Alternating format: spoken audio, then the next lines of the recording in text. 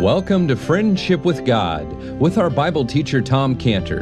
Today's message and previous messages can be listened to or downloaded for free at friendshipwithgod.org, friendshipwithgod.org. You can also obtain free resources from Tom Cantor and view our online bookstore at friendshipwithgod.org or call us at 800-247-3051, 800-247-3051. Tom Cantor also has a daily devotional verse that comes out each day by email and on Facebook.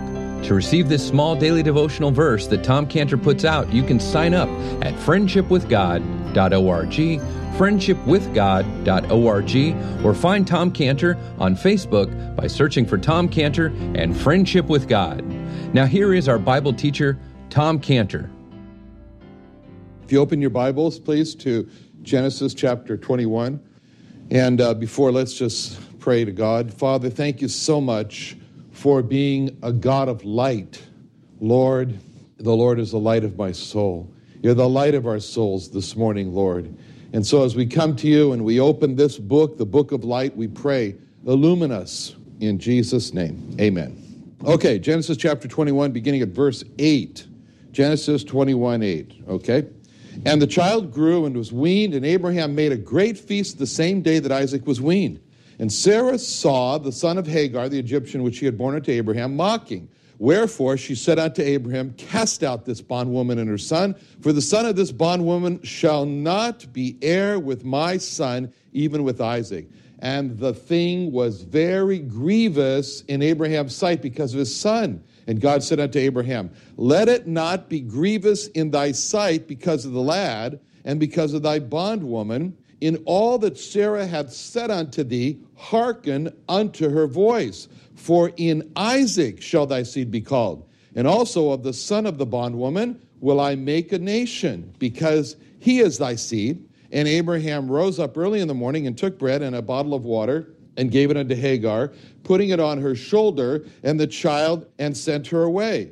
And she departed and wandered in the wilderness of Beersheba. Okay. Now, you remember that in our last study, we saw this was really a happy time. It was a very happy occasion here in the life of Isaac. This was really a celebration of life here with Isaac and the weaning of Isaac. I mean, there was, Abraham and Sarah had looked at themselves and said, we're dead. We're just dead. And now there's life. There's Isaac. And it was the weaning of Isaac, and it was a time of great, great happiness and celebration as the promised child had come. But this whole celebration had become, really, from Sarah's words, here, a time of a declaration of death. There was a declaration of death. That's what she did. And we saw how it all started when Sarah saw saw Ishmael mocking Isaac. That's what she saw. And after our study last time, Clinton came up to me and he said, I think you got it wrong, because I had said that Ishmael was 14 years old. And Ishmael was 14 years old when Isaac was born. But Isaac's now weaned and is probably about three or maybe 4 years later. So we can really say that Ishmael at this time was around 17 years old. So at the weaning celebration here, Sarah sees Ishmael, who let's just say he's around 17 years old, and he's mocking Isaac. She sees that. And she became, as we saw, absolutely enraged. She was incensed. She was uncontrolled. And she vents all of her anger toward Abraham, as we saw from those 4 words in verse 10, wherefore she said unto Abraham, Cast out this bondwoman and her son, for the son of this bondwoman shall not be heir with my son, even Isaac. With Isaac. So she demands that Abraham throw him out like trash. Throw him out. Throw out Hagar. Throw out Ishmael. And you notice in verse 10 how Sarah has gone out of her way to divorce herself from Ishmael by calling him these names. He calls them this bondwoman and her son. and the son of this bondwoman, these names. And we can see in Sarah's words that Sarah's really pushing Ishmael away and calling him not just the son of Hagar, not just the son of the bondwoman, but she chooses her words carefully. She calls him the son of this bondwoman. And not just any bondwoman, but this bondwoman who, when she despised me, she tried to take my place as wife. And not only do we feel this rage that Sarah's in and this jealousy that's so hot with her, but we feel all the despising and the rejecting that Sarah has mustered against Hagar and against Ishmael. And you notice in verse 10 how this sets Ishmael, Sarah is really setting Ishmael away. She's setting Ishmael away from Isaac, her son. She calls Isaac her son. And so in verse 10, the son of this bondwoman shall not be heir with my son, even with Isaac. So when we look at Sarah's words in verse 10, the son of this bondwoman shall not be heir with my son, even with Isaac, we see a woman who could not be more rejecting of Ishmael as the son of her husband, as the son of Abraham, or really isn't as her son. And let's just freeze that picture of Sarah for a moment here and think about what we're looking at. What are we seeing? Before we go any further with this, we just want to sort of divert a little bit and just say a few comments on how we've been studying the Bible and say a little bit about what is really the best way to treat this book. I mean, how do you study the Bible? That's a common question. What's the best way to learn from the Bible? How's the best way to learn from the Bible? As believers, this is a great book for us. The Bible is a great book. It's not from men. We understand that. It's from God. As it says in 1 Thessalonians 2:13, where Paul said, for this cause also thank we God without ceasing, because when ye received the word of God, which you heard of us, you received it not as the word of men, but as it is in truth the word of God, which effectually worketh also in you that believe. So it's the book that's the word of God. It's the book that works in us when we receive it as the word of God. It does something in us. It changes us. In this book, we find life. We've been born again by the Bible. That's what it says in 1 Peter 1:23, where it says, being born again, not of corruptible seed, but of incorruptible by the word of God, which liveth and abideth forever. The Bible is the book the Spirit of God uses in our lives. He brings us personal messages from the Lord Jesus Christ that brings us life. And that's what he meant when he said in John 6:63, it's the Spirit that quickeneth, or that gives life. The flesh profits nothing. The words that I speak unto you, they are spirit and they are life.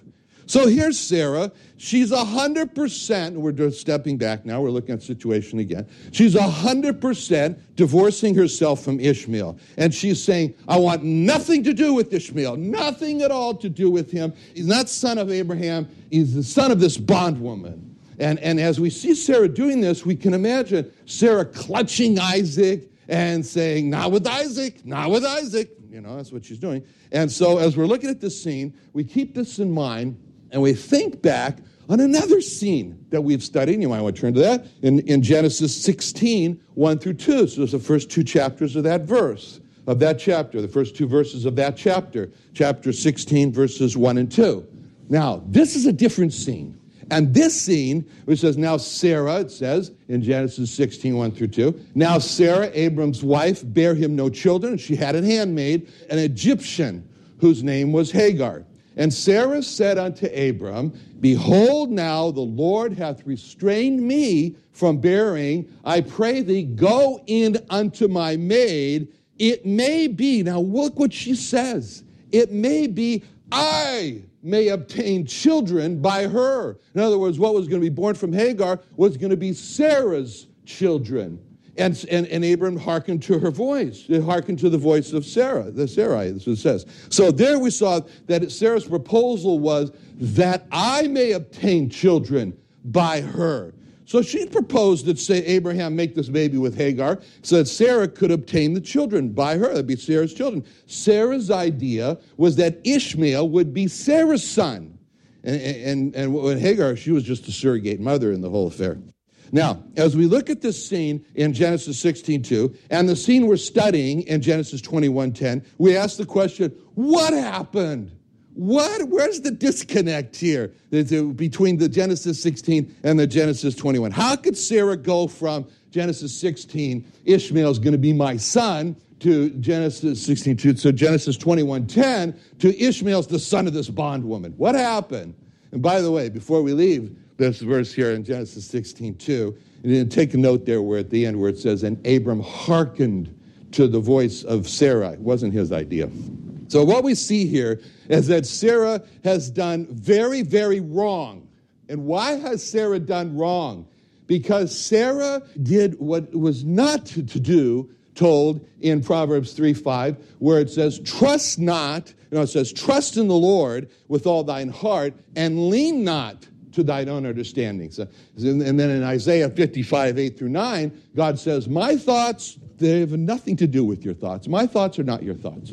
My ways, neither are my ways, neither are your ways my ways, saith the Lord. My thoughts, nothing to do with your thoughts. Your ways, nothing to do with my ways. For as the heavens higher than the earth, so my ways higher than your ways, my thoughts than your thoughts. God's thoughts were not Sarah's thoughts. Sarah's thoughts were that she needed to solve the problem of the infertility in the home.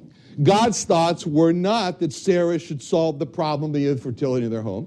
God's thoughts was that God was going to solve the infertility problem. And Sarah's ways was that she should use Hagar as a surrogate mother. And God's ways were not that Hagar should be used as a surrogate mother.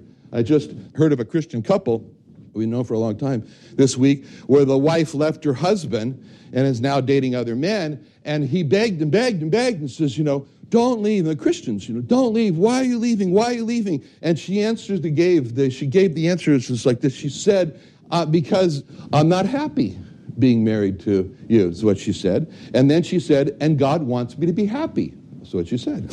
So, okay. Now, her thoughts that she needs to make herself happy are not God's thoughts.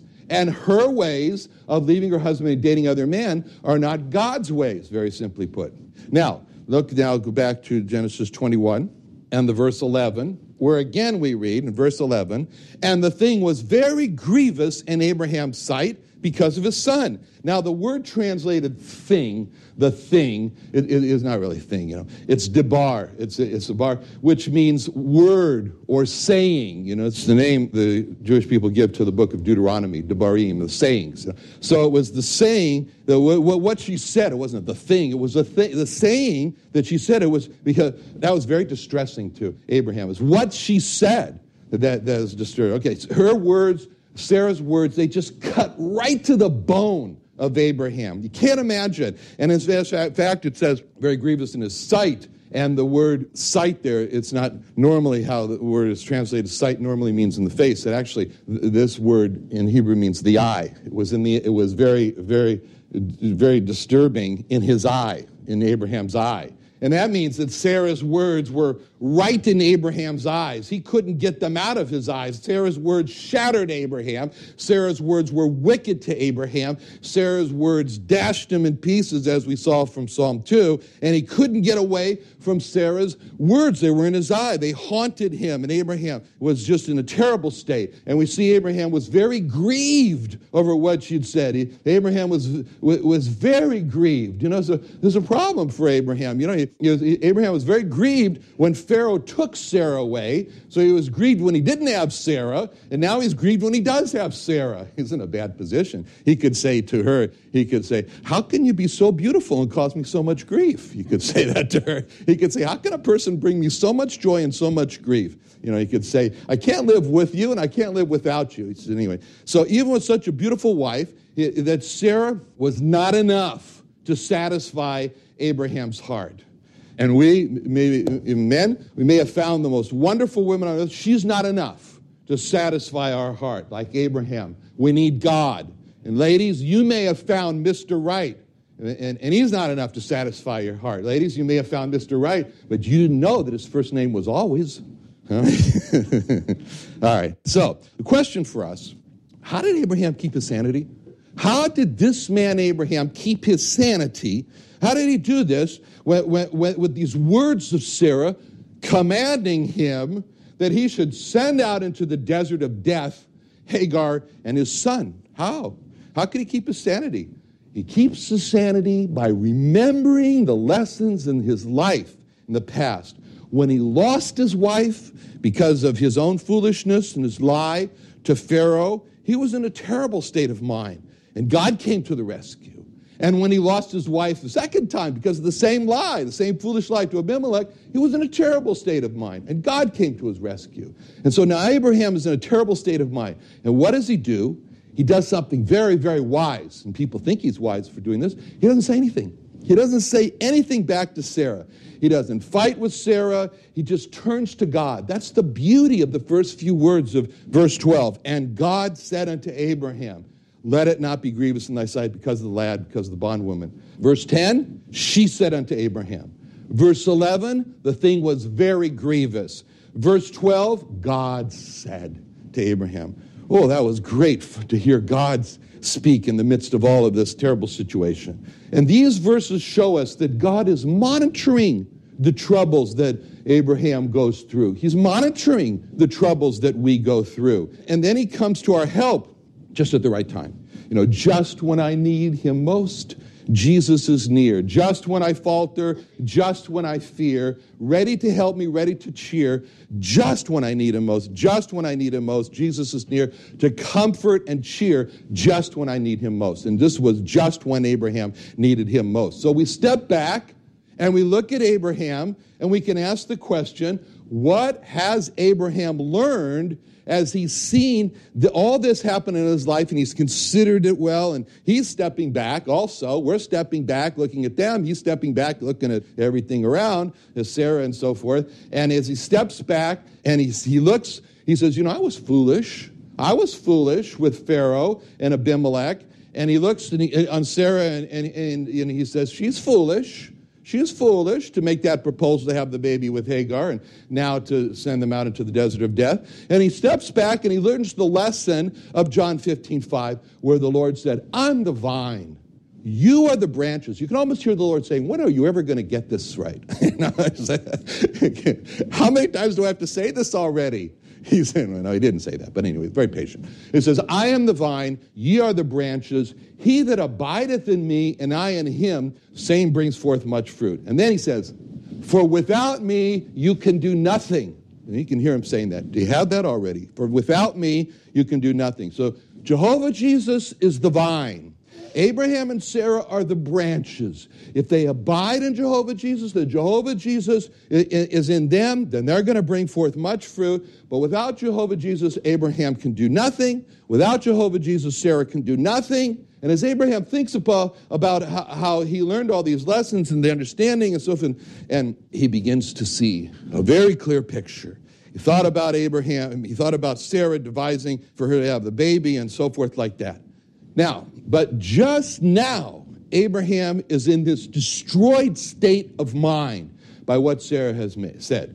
And the repeated description of this comes across to us so clearly in verse 11 and 12. Very grievous in Abraham's sight or his eye. And then God speaks. Don't let it be grievous in your sight or your eye. It's a description that this was, like we said, this is in Abraham's eye.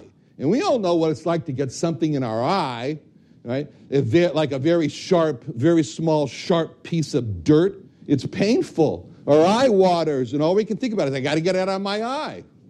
That's why I wear these glasses, so then nothing gets in my eye. Because when something's in your eye, it doesn't matter what you're doing. You are debilitated. You are incapacitated. You may be a gladiator in the Roman Forum, the Roman whatever they had there, and when something gets in your eye, that's not a good day. You are crippled. No matter what we're trying to do, no matter what we're trying to think about, when something gets in our eye, we've got to get it out of our eye. And Sarah's words to cast out Ishmael and Hagar were in Abraham's eye like a sharp piece of dirt. And Sarah's words were like fire inside of Abraham. The more he thought about them, the more he became upset. And we've all been there. We've all been there where the harsh words have been said and something's been done. And like Abraham, it's like a fire inside of us described in Proverbs 30:16. The fire that saith not, it is enough. The fire doesn't say it's enough. The fire doesn't say that. The fire says it's not enough. So no matter how much we think about it, it's like a fire. It's not been thought enough again. It's thought about enough. Like Abraham, we can't think about anything else. The more it occupies our mind, the more it wants to occupy our mind. No matter how much we worry about it, like a fire, it hasn't been worried over enough.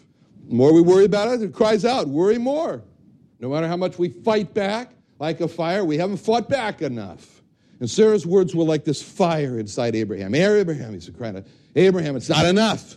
As a fire, the fire is saying, I haven't broken Abraham enough. And fire, I haven't destroyed Abraham enough. And Sarah's words in Abraham's eye were saying, Abraham, you haven't worried about this enough. You haven't set the record straight enough.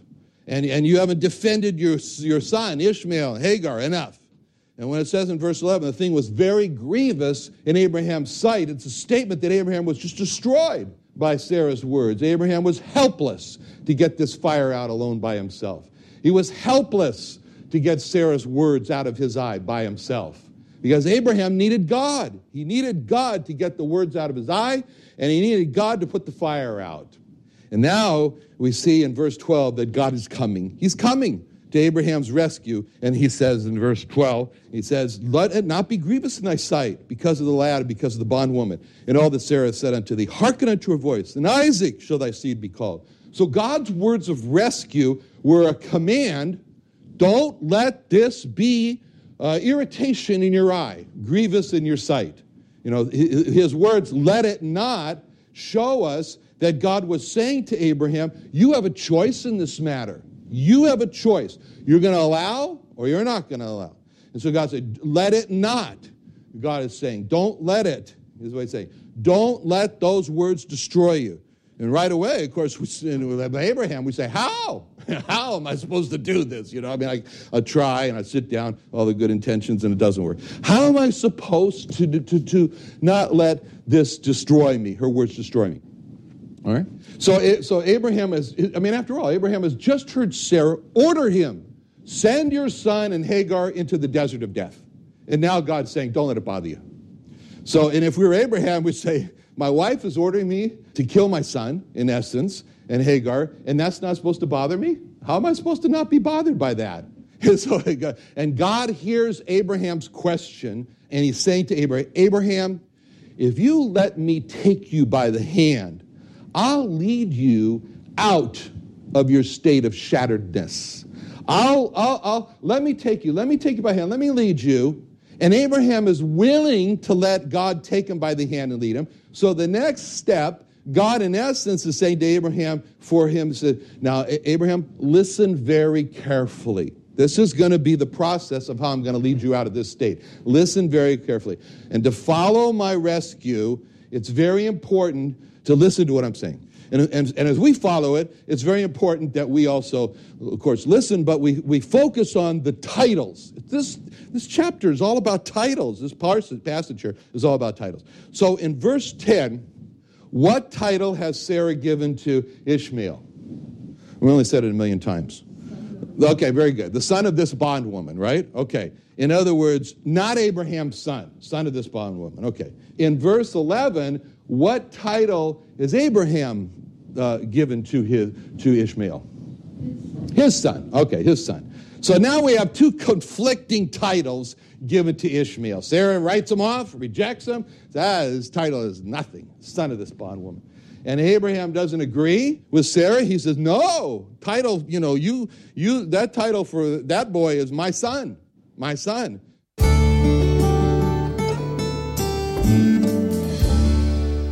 Another wonderful day studying the Bible with our Bible teacher, Tom Cantor, here on Friendship with God.